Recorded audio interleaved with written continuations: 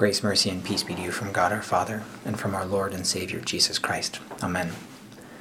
Our text today's message comes from the Old Testament reading of Ecclesiastes chapter 2, as you heard a few moments ago. Dear brothers and sisters in Christ, this is week 3 of going through the book of Ecclesiastes.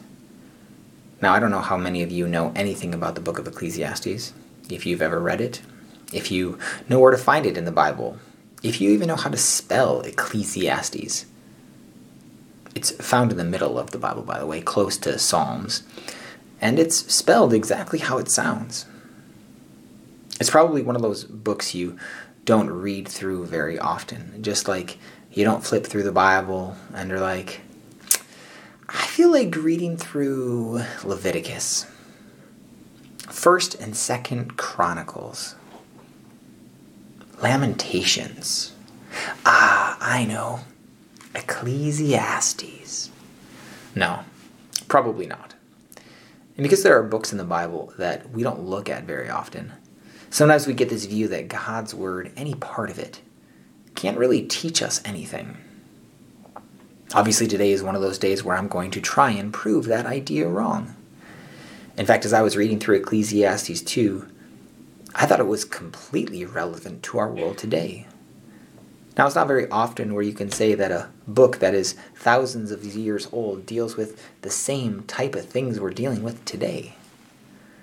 That is, unless you remember the words from chapter 1 that told us there's nothing new under the sun. Any of the things that we deal with in our world today are things that have already been dealt with in the past, just in a different way. So the issues we see in chapter 2 are the same issues we see today. So today we're going to think about what issues are these 11 verses describing to us, and what can we learn from them. And so Solomon, who we identified as the author previously, says to himself, "Come now, I will test you with pleasure to find out what is good." And what are those pleasures he checks out to see what good can come from them? What kind of pleasure can he find in them? He says, "I tried cheering myself with wine. I undertook great projects. I built houses for myself and planted vineyards. I made gardens and parks and planted all kinds of fruit trees in them. I made reservoirs to water groves of flourishing trees. I bought male and female slaves and had other slaves who were born in my house. I also owned more herds and flocks than anyone in Jerusalem before me. I amassed silver and gold for myself, and the treasure of kings and provinces. I acquired male and female singers, and a harem." That's concubines, 300 to be exact, plus his 700 wives. "As well, the delights of a man's heart. I became greater by far than anyone in Jerusalem before me. I denied myself nothing my eyes desired. I refused my heart no pleasure. My heart took delight in all my labor, and this was the reward for all my toil." That is quite the list. Wine, buildings, gardens, parks, slaves, animals, wealth, choirs, women, lots and lots of women. There was basically nothing he resisted. And in all of this, he never lost his wisdom. Now, there are many wise things people have come up with in recent years. At least they tell themselves it's wisdom. Things like, live your best life now, or live a life worth living, or live life with no regrets, or my personal favorite, you only live once, otherwise known as YOLO. Don't refrain from anything, try anything, do what you want. You got one life, live it to the fullest, resist no pleasure, satisfy every craving, no regrets. That is the message of the world we live in today. Yet before there was YOLO, there was solo. And I don't mean Han or Ben, I mean Solomon. He lived his life like this before any millennial did. He lived his best life. And in verse 11, we get to Solomon in his old age. Everything he had done in his life, he was looking back on. This was the legacy that he had built. All of these things. And then he takes a look at it all and sees it's meaningless. It's worthless. A chasing after the wind.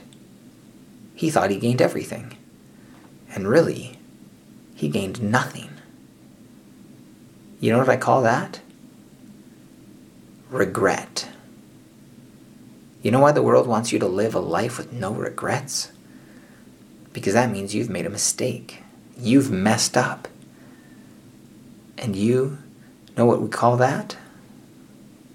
We call that sin. And we can't talk about sin in the world because that means I did something wrong. And I can't be wrong because I'm perfect. Well, newsflash, you're not. I'm not. And even the wisest person in his time, and second wisest of all time, still realized he was a sinner. We call that contrition, being sorry for your sins. And when you're sorry for your sins and you don't want to do them anymore, we call that repentance. And this is what all of us are called to by God, to acknowledge our sins, to confess them, and to turn away from them, to stop trying to find satisfaction in all the pleasures of this world. Think about it. The wisest man tried everything to find satisfaction. He had so many wives and concubines. And what did he do? As Solomon grew old, his wives turned his heart after other gods, and his heart was not fully devoted to the Lord his God, as the heart of David his father had been. Those pleasures in life led him astray, and he worshipped other gods. What do the pleasures of this world do? They lead us away from the one true God. Even the wisest man, apart from Jesus, fell into this trap, giving in to earthly pleasures rather than following God's will. It gets you nothing. Literally nothing. Because it will just leave you with emptiness. Here's an example of that. Let me read parts of a speech to you. I'm grateful for the acknowledgement of the choices I've made, and I'm also grateful to have lived in a moment in our society where choice exists. Because as women and as girls, things can happen to our bodies that are not our choice. I've tried my very best to live a life of my own making, and not just a series of events that happened to me. And I wouldn't have been able to do this without employing a woman's rights to choose when to have my children and with whom. You may have heard this speech, you may have even watched it, as it happened this month at the Golden Globes. This was given by Michelle Williams, and many people applauded it, and a few disagreed with it. While Solomon looked back at his life and saw that seeking all the pleasures of the world only left him with emptiness, because it's all meaningless, Michelle Williams told the world that seeking her pleasure, her career goals, left her with an empty womb. So whether she realizes it or not, she sacrificed the life of her child to win a trophy.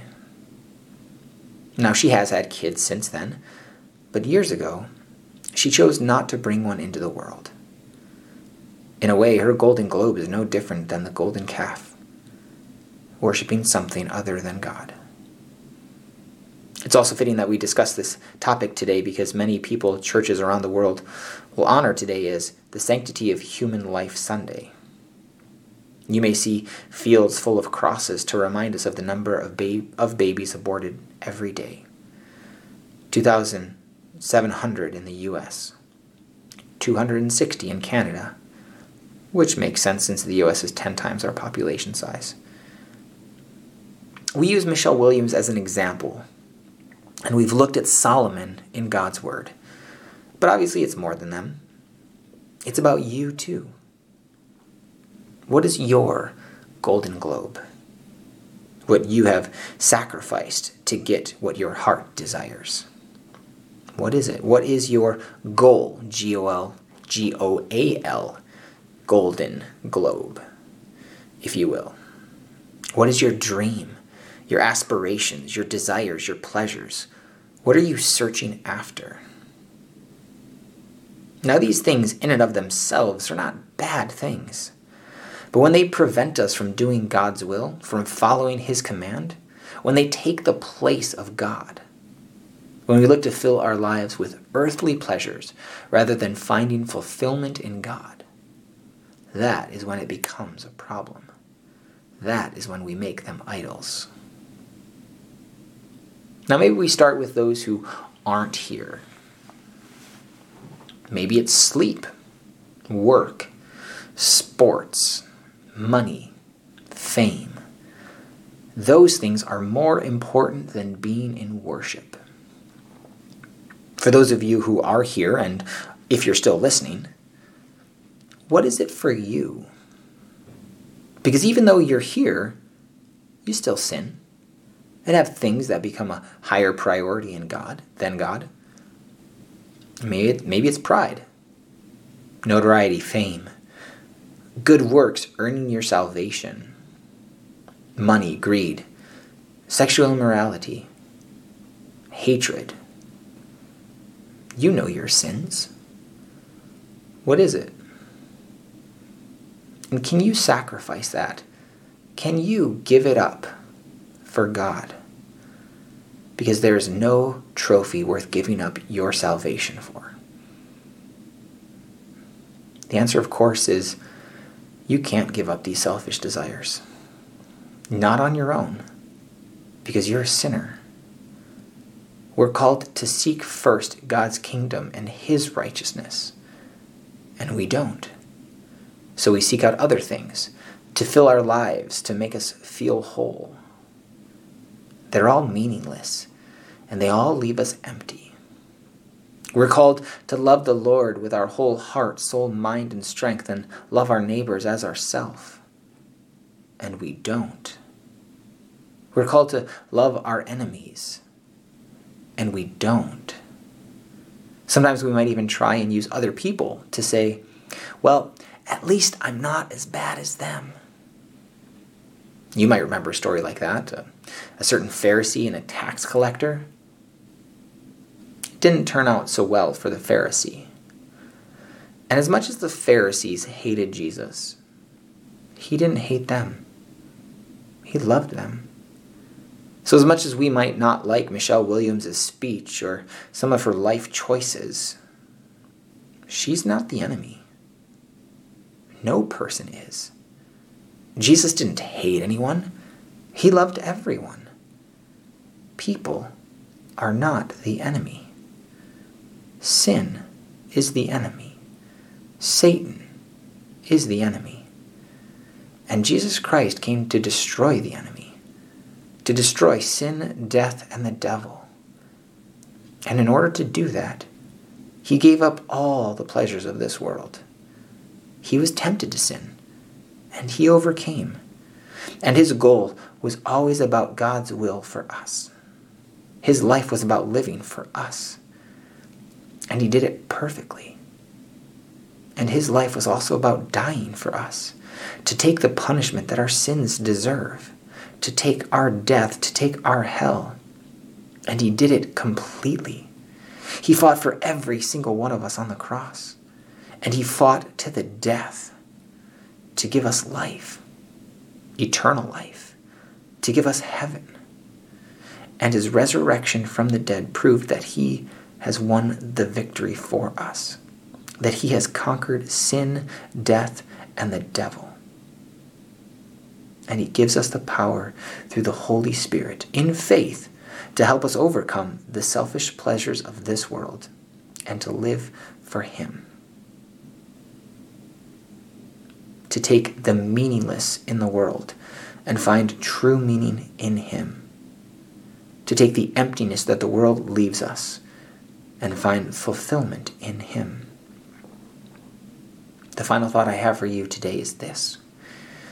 For anyone who might have an empty womb or any other empty hole inside them, because you filled your life with all kinds of sinful, selfish things, everything but God, there is hope.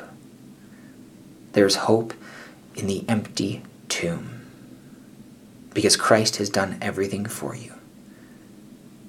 There's only one trophy that matters, and it's really a crown. And you heard that in the New Testament reading. The crown of life. Or it's also referred to as the crown of righteousness. And it's not one you had to make any sacrifices to get, because Christ made that sacrifice for you.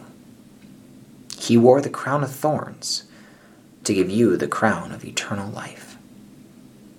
Amen. And now the peace of God, which passes all understanding, guard your hearts and minds in Jesus Christ, our Lord and our Savior. Amen.